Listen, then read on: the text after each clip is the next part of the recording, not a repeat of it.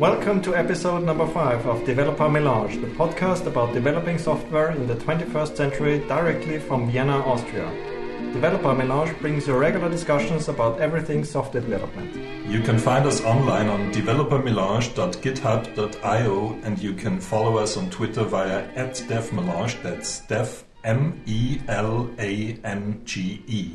We are very keen on learning what you think about this show or the podcast itself, so please reach out for us on Twitter or leave the comments on the website. We appreciate all of your feedback. And now, here are your hosts. My name is Christian. I'm Paul. I'm Peter. I'm David. So maybe you noticed that we changed the picture of the last episode a few days after publishing it. It was supposed to be a picture of the application because it had a pair of shoes. But seems that the Urban Dictionary did not tell us the full meaning of the picture, so we had to change it to a more... I guess the Urban Dictionary actually does it very explicitly. Okay. Shoes on a wire. Urban Dictionary tells you everything you want to know. Right, and so this was... we tried to be witty about it, though, and think about the application and dependencies on the string and so forth, though. Apparently there is more meaning to pictures than we anticipated, and second, it's still good that people are trying to actively find out what all these nice pictures that we take mean. So now we have something like beach. We have repetition. Ah. A pattern, a repeating pattern. I have many of those because I keep collecting them for slide decks if I need to say something about the application. Cool. So to jump off into the first topic for the day, it's about what is code quality. At the Software Crafting and Testing Conference in Linz this year, I joined a discussion on the question what defines code quality, and I want to bring this question to the group here.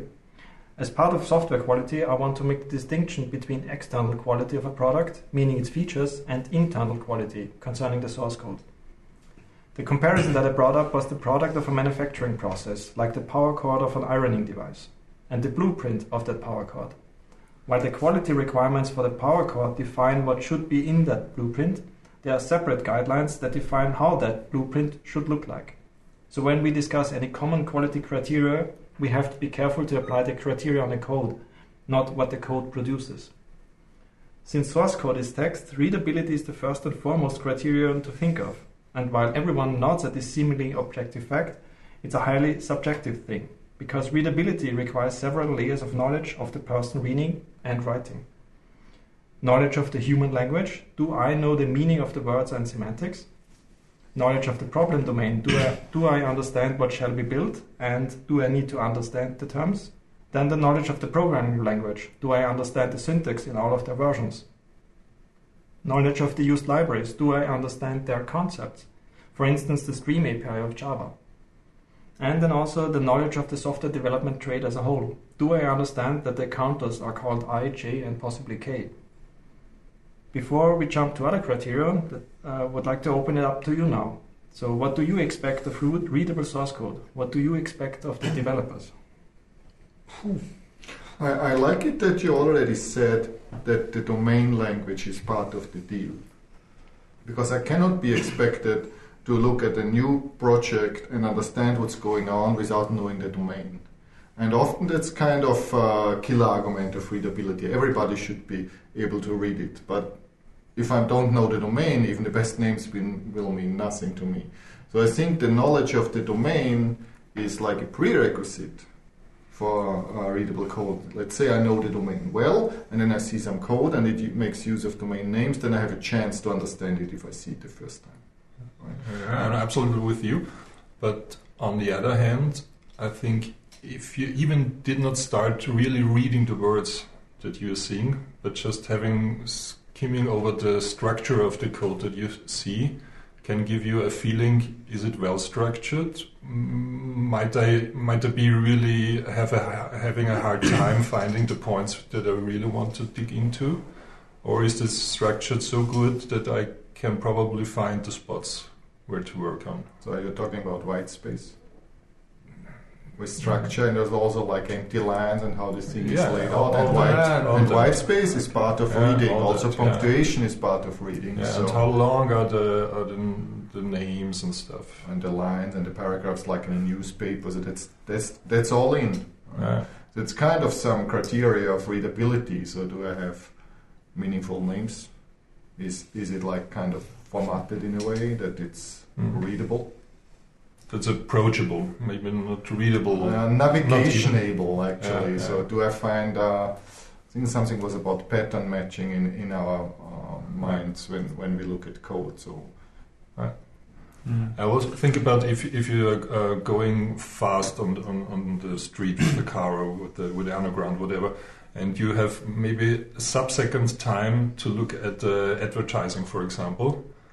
I think maybe you not have the possibility to even read every word that you see, but you get the structure and you get the point, you get the message.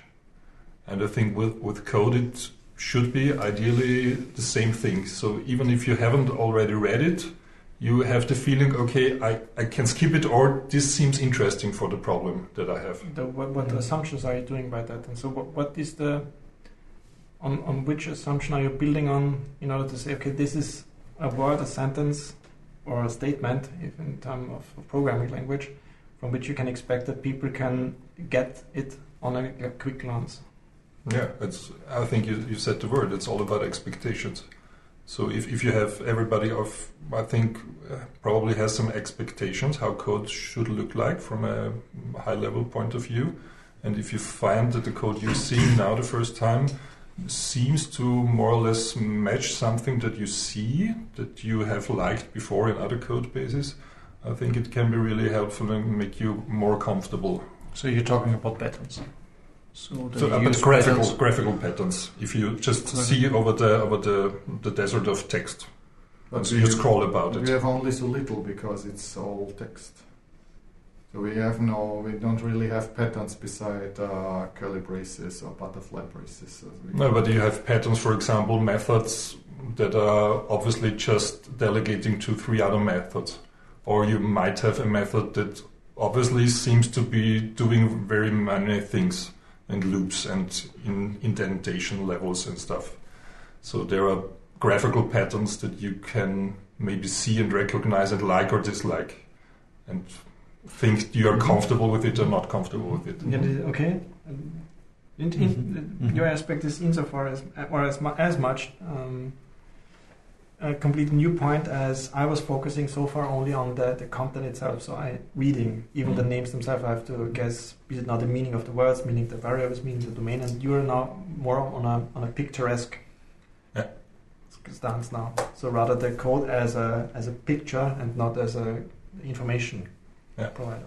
So also, for example, if you're standing in front of a very large building for the first time, and you're seeing lots of windows and doors and possibilities to interact with this building, you maybe want to get some pattern and see, okay, where's the thing that I will have to go into?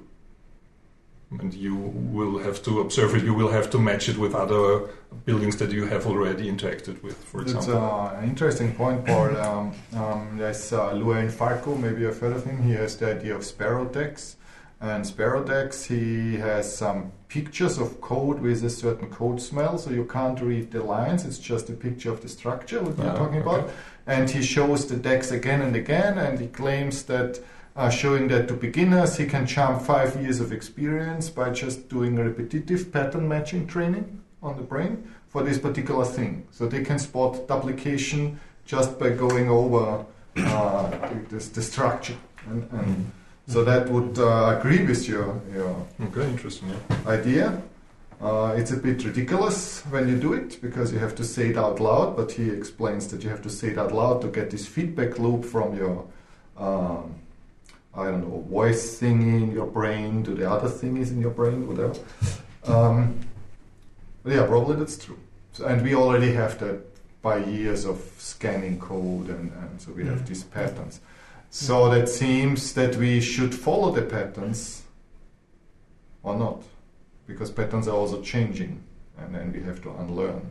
Sure. For example, today I've been at a F# training, and it was more or less the first time I really got into several hours contact with this language. And of course, code in F# looks different from this point of view. I don't want to start reading about the characters that I see because they're different as well. But isn't this not the most subjective topic you can find about readability? How the code looks like, how it is formatted, how long the lines are, right? Because this is. Do you really think that there is better structure in a code, or is it just better known structure for you in a code? You know what I mean? Of course, it's all about personal experience, personal preferences. Yeah. But aren't there a little bit more objective criteria for readability? Sure. I think there is exactly on this topic. There is a great talk from Kevin Henney. Exactly on this. I will put the name then later in the notes. And he's taking some of these myths and he's showing you what happens when you look at it. So he's like blanking out the code. You have just structure and why certain patterns like new curly brace in the next line is better for this pattern matching than curly brace in the same line. You are laughing because this is a maybe no curly braces. Maybe so. Like Python has it, you immediately have the indentation, so that the problem is also gone away. So there is some kind of scientific proof that this counts. It matters, right? But it's also personal taste, of course. But there are ways that are better. And experience, I think the greatest part about and the greatest influence will be experience. What are you used to read? Agree. Exactly. And how about all these factors now, the knowledge of the domain, the knowledge of the programming language, the API, and then structure. So from a picturesque view, all these IELTS can also compensate for lacking in other areas. If I don't know about the domain, I find it helpful if there is an explicit naming that perhaps helps also that figuring out, okay, what the domain is about if the code explains the domain to me. By, I don't know, going back to the cutoff of doing the tennis game, for instance, where it says, okay, the game is won.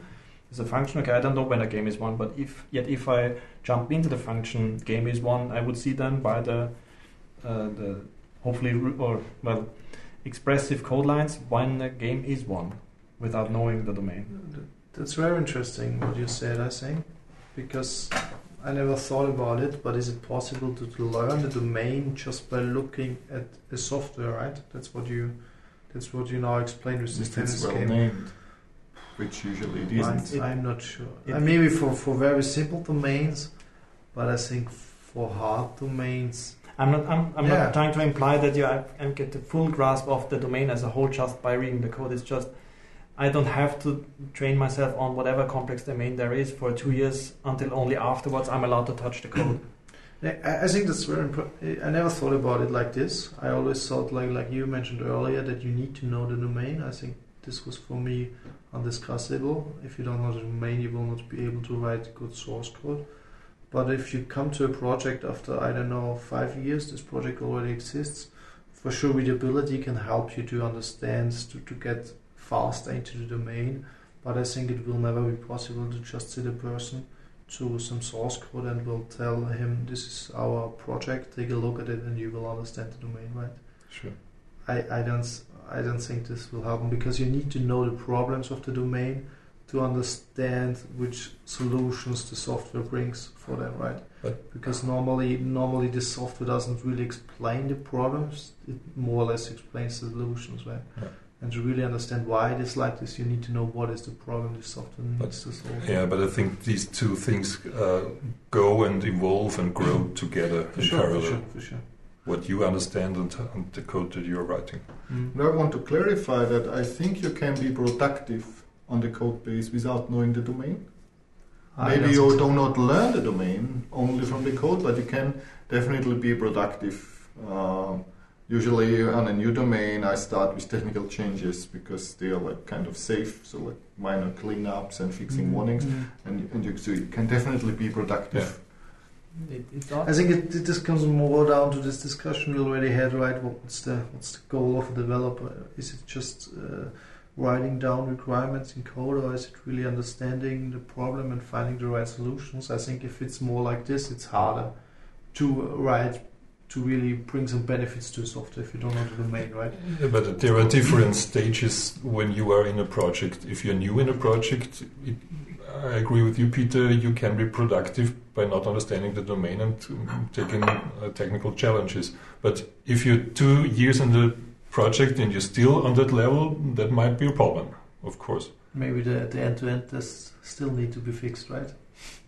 That's what you normally do when you come to a project, fixing No, you do the it. documentation. I think the first thing is you fix the documentation for first timers, right? So how to Yeah, set exactly. up the project. Yeah. And then fix all the skip tests. It also feels a little bit like going in circles. So going away from the domain or more like into the API that you use, taking again the Java Stream API. So if you are used to writing the for loops, then you have this explicit and expressive for loop. Okay, this is now a for loop, and now you realize, okay, wait, there is this Java Stream API. I can now skip all the for loops. Now you, as one that learned just about the Stream API and sees or believes in the benefits of those one-liners, if you can condense it down to a one line, you start writing only the Stream API variants, and then the new developer comes in and says, I don't understand the Stream API or even this Fluent API, what is happening here? And now they have to learn this one and figuring out, okay, there is this for loop behind it and what have you, what is packed into there. And then I've seen it as well in team that first, okay, for loops, now we want to have the Stream API, and already the first commands come up with, I missed the days when we wrote just a simple for loop. Yeah, but So it's a team decision. No, because there's also the It's concept subjective thing again. of yeah. familiarity. And Yeah. I learned that in a talk from Michael Fedders, so the guy that did this working effectively with legacy code.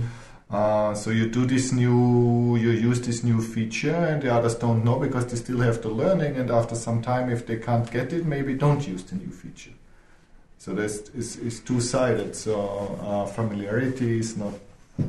It can be readable, but it's not familiar to them. But if it's too unfamiliar, then maybe we shouldn't use it, because then it's like they will not understand it. So it's a kind of balance. Do you know what I mean? Yeah, for sure. Yeah, but I think we should not be have too much fear about introducing new things and showing other people on the team new stuff that they might not know, and to get a common understanding of if it's beneficial in one case or if not. Yeah, but it has to be. It can only be that far away from the regular, from their normal style. Sure. Like met people who are very enthusiastic about functional programming, and when they are new in the project, they just use some libraries and just do entirely functional in the Java project, which is far away from the regular style. So using lambdas is kind of core Java, so that's expected. But if you do the Vavra, or what's the name? Waiver, and then do everything immutable and don't have own streams all over the place, maybe that's too far. Sure. And again, there is this tension. Yeah. After some time, it might be okay if everybody used lambdas and streams. But I think that's the normal curve. Well, when you learn a new thing like LinkU or the Stream API, you want to do everything with it because you find it super cool. After some time, you find out, maybe it was not good to do everything with it. I just do nothing again with it anymore, and at the end, you find a good threshold somehow. And at one point, you also want to decide, or perhaps should define. This is also honing back to a question: what do we expect from the developers then? To get the source code to a place where it stands the test of time. That you can take this source code, and in 5 years down the line, you can introduce new team members, and they still can work with that. Or can they? What are the requirements for these new team members? Do they have to understand the Stream API? Do they have to understand? Is that real at all? I think. Is this requirement real at all? Is it not To be able to have a source code? possible? Well, what do you mean? When you ask, will this code stand the test of time? I think when I think maybe Lisp, but it's all. When I think about readability, it always boils down for me to one very important point, and this is not a technical point. This is more a domain point. Maybe it's finding the right abstractions, right? Because I don't care if people use for loops or and Stream API or whatever. I really care about if I, as Paul mentioned earlier, see the details hidden correctly, right? If I get a flow through the application without knowing all the details, and if I need to, I can dig into it deeper, right? That's my definition of readability on code level, is to really have the right abstractions. And I think that's a really hard point, but if you made this, it doesn't really matter if you used a for loop inside one of these abstractions or if you didn't. I think this is really what matters at the end, and what makes code understandable and readable. You're talking about abstractions and design, which is more important than implementation details. For sure. So do you mean then, when you say abstractions on text level in terms of source code? I'm not talking about class design or whatever, but rather source code. Do you mean then start with domain names and then break it down into lesser domain names, or other way around? Or is this what you're getting at? One way, yeah. Okay. I think abstraction is not on one level. You cannot say, okay, I'm now above the abstraction, now I'm below, right? It's you can abstract on every level. You can abstract in classes, you can abstract in your assembly or in your jar, and you can also maybe abstract even in methods. If you just say, okay, this is now a variable, this is a variable, and I, for example, split the if condition into two variables to make it more readable, then I have a better abstraction, for example, on a very low level.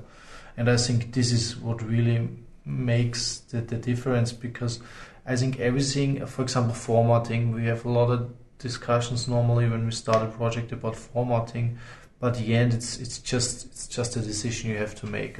It's not really that you say, okay, I cannot read this code because it's first formatted, or I cannot read this code because it's a for each, or it's a for from stream. I think it's really that you just at some point don't understand the complexity anymore, and then you failed readability, I guess. Mm-hmm. Okay, breaking it down. Like it. Yeah, I think breaking it down, yeah, that's what you need to do, and you have to do it right. That's the hardest point. So would this then also leverage, or at least compensate for any missing knowledge of the person reading in these various aspects? Now, be it the language being the API, being the human language, English, for instance, if it's also English. I think if you have good abstractions, then the language doesn't matter kind of until we're at the lowest layers. Because there is no language, there's just method calls and class calls. And the programming language does not make a difference. Yeah. Okay. But the natural language makes, so if you're not able to read English and everything is just English text, you have a problem. I like this very much what you said, because it reminds me a little bit on what I'm currently working a lot with React, and people also talk about readability there, of course. And there you have exactly this, because you have a lot of JSX, HTML styled code, which looks like HTML at least, and you normally see people who are really good in React just using own components on a very high level. So you don't see a div, you don't see a span, you don't see these native HTML elements, you really just see aggregation of their own components. And then you can see a very, like if you say, okay, you collapse all the high level nodes, and then you can click into it, and then you see it again, and then you click in it, and then see it again, and at the end you maybe see some real HTML tags. And this is, I think, somehow in the same direction. Like you said, if you really find the right abstraction, it doesn't really matter if you're using for and for each at the end, right? You just see, okay, he calls this method now, and the method name says me a little bit about what it does, and if I'm really interested in, then I go down to the middle and see what really is done here, right? I guess, yeah. Well, also these little things matter on the lowest levels. I wouldn't say it doesn't matter. For sure. But on the overall, yes. And I think that's a good fit what you said with the pictorial view that I brought up at the beginning, because if I open, let's say, some file with an event handler, and the first thing I see is a for loop and some 3 times more indentation there, I get nervous, because I don't think that could be the proper level of abstraction here. So normally I go for lunch when I see something. Well, you have to be careful not to get more weight, right? Go to lunch all the time. There's several lunches. Several lunches a day. Yeah, that's the issue. But indentation is really good. I think indentation is really a good indicator, for me at least, and it's again very subjective. But as you said, if there's 5 levels of indentation in just one method, normally I don't understand it anymore. Yeah. So there's these rules which we did a few years ago, I think, at the calisthenics or isn't it? calisthenics exactly, and I also think they said something like one One indentation. level of indentation. And I really like this. I think this is good, easy and hard, simple to apply thing to really avoid indentation. But then, of course, you can start streaming, right? With the stream API, and you put your whole complexity into one line. You don't have indentation, but nobody understands it still, right? Not intended though. Apparently, the Stream API gets the flag here in this episode. That was not the intention. That's just one example that we are apparently from. It's a new opportunity for messing up, right? Right. And I don't know, there are already projects that use Stream API several years, and I'm still waiting to see like a lambda of 1,000 lines. It will be there. It's inevitable. Sure. We will see it sooner or later, so it's just everywhere, so it doesn't matter. Stream API is okay, it's just what we make out of it. A chain of 20, 30 method calls. I have seen that already. Sure. Maybe 50 would be interesting. And then you have exactly the regex problem. If it's working, it's doing amazing stuff. But if it's not working, you have really That's hard a time. reason IntelliJ has a stream debugger. Yeah. Already. Why? Mhm. Because people doing this, they shouldn't, I guess. So we got a stream debugger. But that's again an example. Or if you have this 15 rows of stream calls, then you again just expose too much. Yeah. You don't find the right abstraction. Yeah. Exactly. Because you for sure you can have 20 method calls after each other, but then you maybe should split it up again into 555 and give them 4 good names, right? Something like this. For me, besides seeing the structure of a source code file, more important is actually the structure of the project itself. If I go to the project navigator and I see how the things are structured and where the files lie around. And what I have seen or what I found out is that actually most of the projects are not structured by the domain or by the domain. They are mostly structured on some framework Technology. guidelines. That's the screaming architectures, right?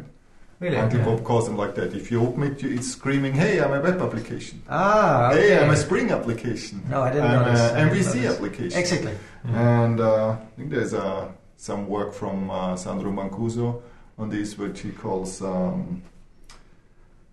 forgot how he calls it. Again, I will put the link in the notes. And it's about where he has a radically different structure and following the domain. Okay, that's interesting. Okay, how is it called for Michael Bob?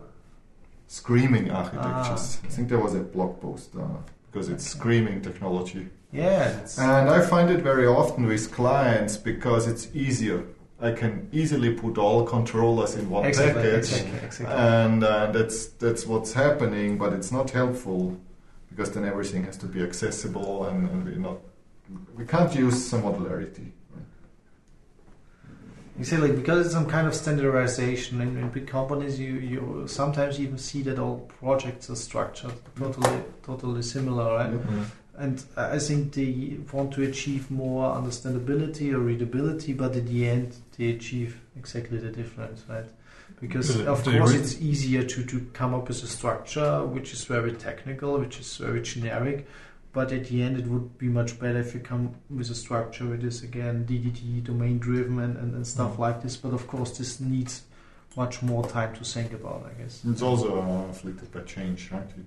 If the top level structure is related to business, it might change, and you cannot have one for the whole company because different departments will have different business. Yeah. That's interesting effects. because we also had this discussion, and I think this is one argument you often get, but I think actually the business doesn't change that much as the technology changes, to be honest. You mean the top level business? Oh, interesting. Yeah, if I take a look at for example, JavaScript, or also Java, I think is turning very fast now. I think the business doesn't change that often. Yeah. It's more the technology which changes. Huh? because the core business of a company, of course, you have some adoptions maybe. You move into one direction more or less. You're right. I already see a result of this discussion. So one is structure, and the second one being abstraction, also from level of detail in the source code file itself. With that, it's then this time. Paul, you were already sitting on your needles talking about what's your this time topic. This time I want to talk about our song that we are using for our signation. In einem kleinen Koffein analysieren. It's a song by Hermann Leopoldi. It was a Vienna-based composer, musician in the beginning of the 20th century, and after World War I, he was a really famous person in this so-called show business of the time here in Vienna. But with the occupation by the Nazis of Austria, he got really in troubles. He got even imprisoned in a concentration camp, managed to get out of it, and managed to go, I think, somewhere in the 40s to the USA, where he lived, and he also was rather successful there. He even took some of his old songs, also our title song, and translated the words into English. So it's called A Little Cafe Down the Street. Yeah. And he then, sometime after World War II, got back to Vienna and also was successful. That's the word, successful here again. Yeah, I think it's good to know because people tell me they like the signation, and I do as well. Yeah. Whistling along. Yeah, I've got it already covered for you. So, David, anything from It's you? my time. Yeah, This time. This time, yes. I read a very old book about Apache Wicked version 2, I think, which was someone released in 2005. And it's not about the book, it's not about Wicked, it's more about that I started doing this more often now. Actually, it's my third book about old technologies. And I really like reading books from technologies nobody uses anymore or everybody hates. For example, reading old Java enterprise books and this stuff, because it really changes totally the perspective. Because when you read a book from a technology when it came out, for example, 2005, Wicked 2, you will see what was the purpose of this language, how cool it was actually at this time, how people really were in favor of writing this book, right? It's like if you read the website of a new JavaScript framework, it's somehow similar. If you wouldn't know that this book is 10 years old, and if you wouldn't know that old people now don't like this technology anymore because of course it has some drawbacks, but at this time maybe people didn't know it that well. And I think this is really interesting because you find a lot of the same problems people started to solve, and you find that actually they had over the time issues which they never could have solved because the technologies were never there to solve these issues, right? And in the beginning, those books normally really define very well for which problems you should use this technology. And I think it's as usual, if a technology really starts to become cool and people like to use it, they start to overuse it. So they use it for all of the problems, and then they start to hate it, right? And nobody wants to do it anymore and says we shouldn't do this because we had so many problems with this. And still, I think all those technologies everybody doesn't like anymore, or most of us don't like anymore, have the valid use cases. And that's why I do this. I try to do it every third of my programming books I read are books from 2005 to 2010 or something like this. So things which are still in use but are not that hip anymore. And I'm always very excited how those people wrote about it and how they excited they were and how it evolved over time. Yeah, that's maybe my this time contribution. Just encourage people to maybe also try this once, because it brings a lot of funny surprises actually. That absolutely reminds me of VB6. Yeah, for example, because at that time, 1997, I guess when VB6 came out, it was really cool, and there was nothing similar at that time. That's the cool thing. If you read those books, you really feel like put it back in time, because you think that's really cool. That's really cool. You read a book and you really, wow, that's cool. And then you see it in production, maybe where people used it, and you found out maybe it's not the technology's problem, it's just a usage problem. Yeah. Right? And then we do the same mistake again. We find something which fulfills a problem we have at this time maybe better, and after some time we will overuse it again, and then we will say again, okay, this is not the technology, this was not the silver bullet again. Goes, or a technology, not a programming language. Instead, if people use it without questioning if it is the right tool for the job. It's this theory of constraints, right? If things are constrained, they're more useful. Exactly. If they are unconstrained, they're too open, and it will not work out. So I like constraints, as you know. I like static code analysis, and I would put all the rules on the code. So I think constraints are healthy, and dogma is good for you.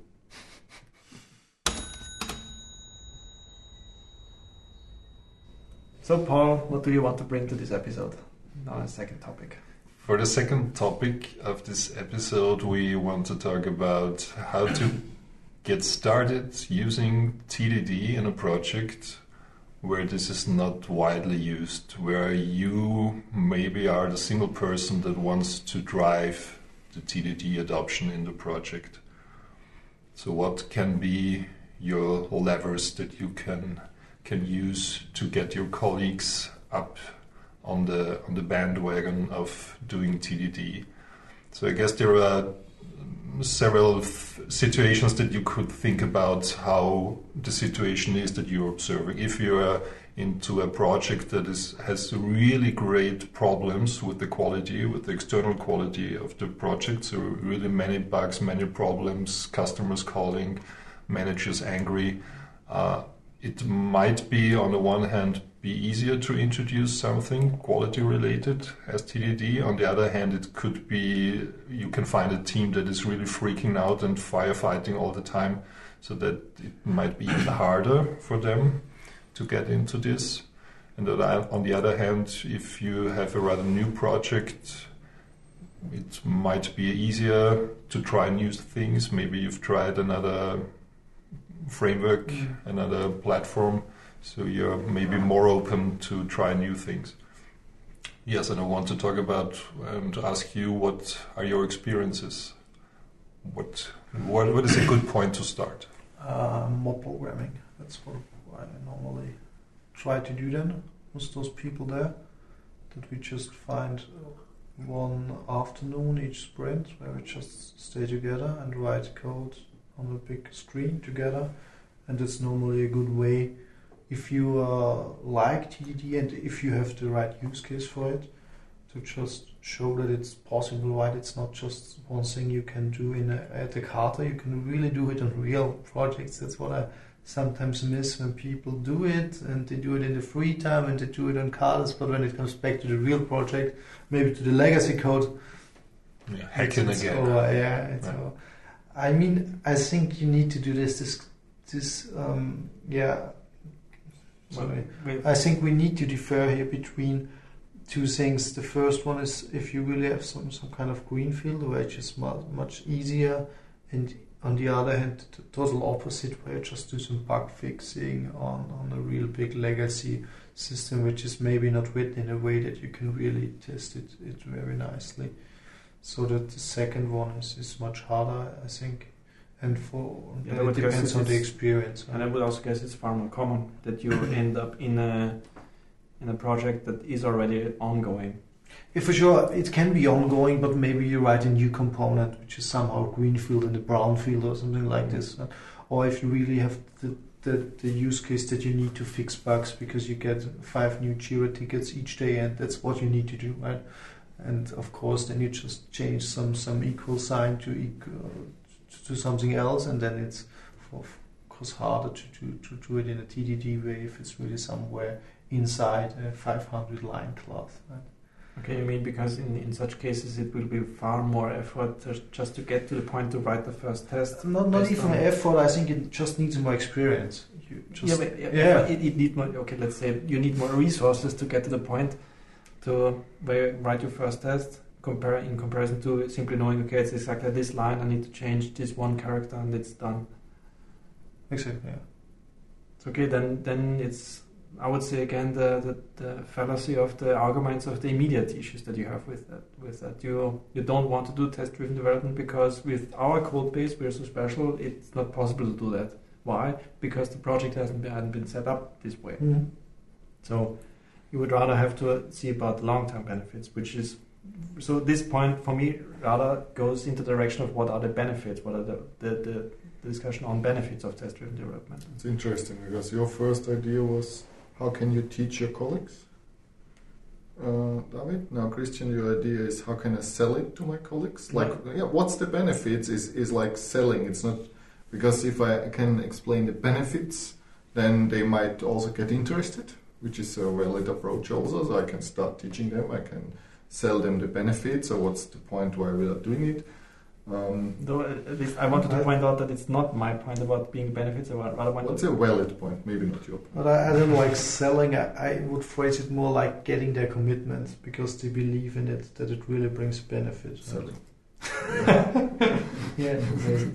So aligning. Selling is for me something like, okay, you give it to him, and he thinks it's good, but he doesn't really believe it. And I think if you really want to have TDD and TDD mindset in a team, people really have this commitment. They need to have this feeling that when they do this in TDD, it produces maybe better source code quality, or produces better tests, or produces higher quality. Right? Just telling it do it doesn't bring any benefit at all. I think you cannot force somebody to do something. And I think it's also not maybe. It's hard to decide for me, but maybe for some people it's really easier to write tests afterwards, and they're more happy with this, and they like this approach more, and they even produce better tests afterwards. I don't know. Maybe it's just not the tool for everyone. Or do you think every developer would produce higher quality if he does TDD? Because I'm not thinking like this, to be honest. I often see myself thinking about should I do this in a TDD approach, and then sometimes I decide no, because I think it makes no sense in this way. Maybe it's very UI driven code, or it's very simple code. I don't know. I don't have any good examples now. But I sometimes have the feeling that I will not do this TDD now. Yeah, I don't think that you have to be religious about it. Exactly. Yeah. So it's one tool if you find yourself in a situation where you can feel the benefits of using TDD, then of course use it. But then you have to know that there are benefits, and you know the mechanics about doing it. I'm kind of getting distracted here. When you want to get started, I think you need to be strict. Sure. To get started. Yeah, absolutely. Until you get some idea. Yeah. So that's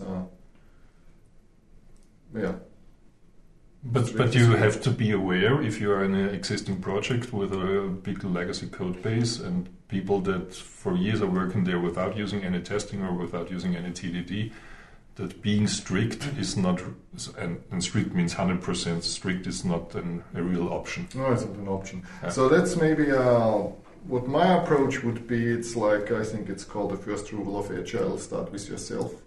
So if you want to introduce TDD to a project team, then maybe do it yourself for some time, and because then you will see the problems all the others will have.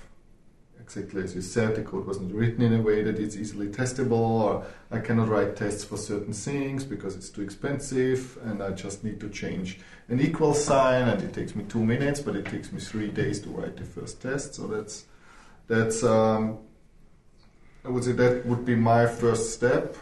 Do it yourself, and then after some time you're becoming kind of an icon, and you know how to do it, and then we can go from there. And I would append to it and don't talk too much about it at the first time. So don't run around with the flag, hey, I am the TDD guy and look at this commit because I did a test here and there is no production code because I'm doing test first and I'm so awesome, and people are staring at you and maybe have no idea what you're talking about or think you're crazy. No, or even go to the manager and ask him if you are allowed to. No? So that's, I think, not a good way to start it. I know you didn't intend this, but I want just to add it. Mm-hmm. Maybe just do it, show the benefits afterwards. So if something is already here, that is beneficial and can be understood of everybody on the I team. guess the first benefit would be if something breaks then. And I guess it also relates to the team culture itself, how I would say hostile you would think they would be. Yeah. In terms of, I don't know, you start writing tests on your own, perhaps they're even only on your own machine, because committing them to the repository makes them visible to the other people. If you have somehow code reviews or necessary, or I don't know, a lead developer who looks at all the commits and is more, I don't know, stringent against them, if you will. The culture then also dictates on how much you are able to, or immediately expose, like you said, Paul, not to run around and expressing the joy of writing your first test, but yet also possibly that you have to be under the radar for a longer time, for a longer period, if it's more dangerous to expose than say, and I don't know, for instance, you find your first commit where something breaks your test that you've written, and then you immediately say, hey, by the way, this broke the test, and then there would, I don't know, could happen that they feel attacked, that you monitor them in some degree and watch over the step, what have you done? Well, but I think there could be a really good conversation to say, okay, listen, I found a problem in our code base, and I found it because of my tests. And we can fix it now before the thing goes out to production. I think there could be a good conversation. I'm not sure if it's reasonable to start in an environment where you expect hostility, or like where your colleagues will be actively work against you. I think that's no point in doing. There's no point. If you can't commit your tests because someone will complain and you will get reduced pay because you didn't deliver some features, so that's it's not. Yeah, sure. Then not do it. That's the point. Yeah, do it. But Go to for another project, I would say. Yeah. search another That's job. what I would say. Well, maybe say that it's easy for us maybe to find another project, but if it's that hostile, then don't try it. There has to be some option of that you're tolerated, or maybe there's a mild acceptance, and then you can do the things like doing a mobbing session, do a demo, or yeah, that's what I meant earlier. I think it's a mindset thing. If you have people who want to learn it, it's easy. If you have people who don't want to know about it or who think it's not a good idea, then you can try to somehow convince them. But for this, that's what you meant. I think you also need experience. It's not good if you just read some blog post and you say we should do this because you read about it, right? And if they just don't want to do it, even if you try to convince them, then you shouldn't do it, right? So maybe another. Problem. Maybe another starting point is get help, like get some budget, get some training. Exactly. Yeah, for sure. Get some training for a few people that could be interested, like you're in a team and there are 2 or 3 enthusiastic people, and you have some private discussion, and try to get the training for a small group, kind of spearhead the effort and see where it's going. Because exactly as you say, talking about it but having no idea how it's done, that will not help. But that's a good, because sometimes you have the feeling that something goes wrong in the project or in the team because you lack some kind of experience. And then what you could, of course, do, you could spend your free time, read things up on the internet, could try it on your own, start trying it in the project. But of course, this takes much more time, right? And maybe a good solution would be just really find someone who can explain you, train you as a team if you don't have or anybody. As the people and from the team that are interested. Exactly. Usually it's enough if there are 2 or 3 or 5 out of 10 or something that you say, okay, let's look at it. Just for my curiosity, where did you first come into contact with TDD unit testing? Unit testing or TDD? I know there's a difference, but this area. The first time I came in contact with TDD, I think it was even you at the university where I was at this time. You had a session where you did Peter, sorry. People cannot see it, you're right, yeah.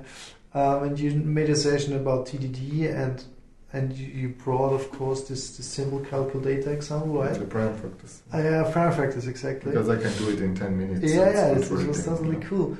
But then I came home and tried it on my own. I tried it on a project I was currently doing, and I found out I cannot do this, right? It's impossible. I don't know how I did it, but it doesn't work on this code base.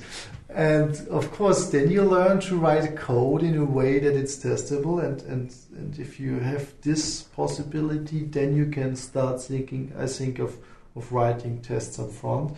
Because if you do it on the other way around, then I think you will end up in this TDD stat dilemma, where you write code in a way that it's testable, but you still don't write it in a good way. You know what I mean? There was this series of I think videos on YouTube. It was started by Ruby on Rails guy. I don't know. DHH. Yeah, exactly. And he brought exactly up this topic, right? TDD is dead because people starting to write code in a way that it's just testable, but it's still not really good code anymore. I think he called it the test-induced damage. Design damage. Exactly. I think it's not the problem. It wasn't a problem of TDD. It's a problem of general skill. For sure, it is. It's like design, but I think you already talked about the fever today. So applying it everywhere, it's like design patterns fever, or maybe there is. I have never heard it, but there is probably a TDD fever. So when you learn it and then you use it everywhere, it doesn't make sense. It doesn't help you. But when I first got in touch with it, I think it was this idea. Or this session, and then of course the coding dojos in Vienna, where we normally apply DDD rules. But you know, David, it makes you the success of my life.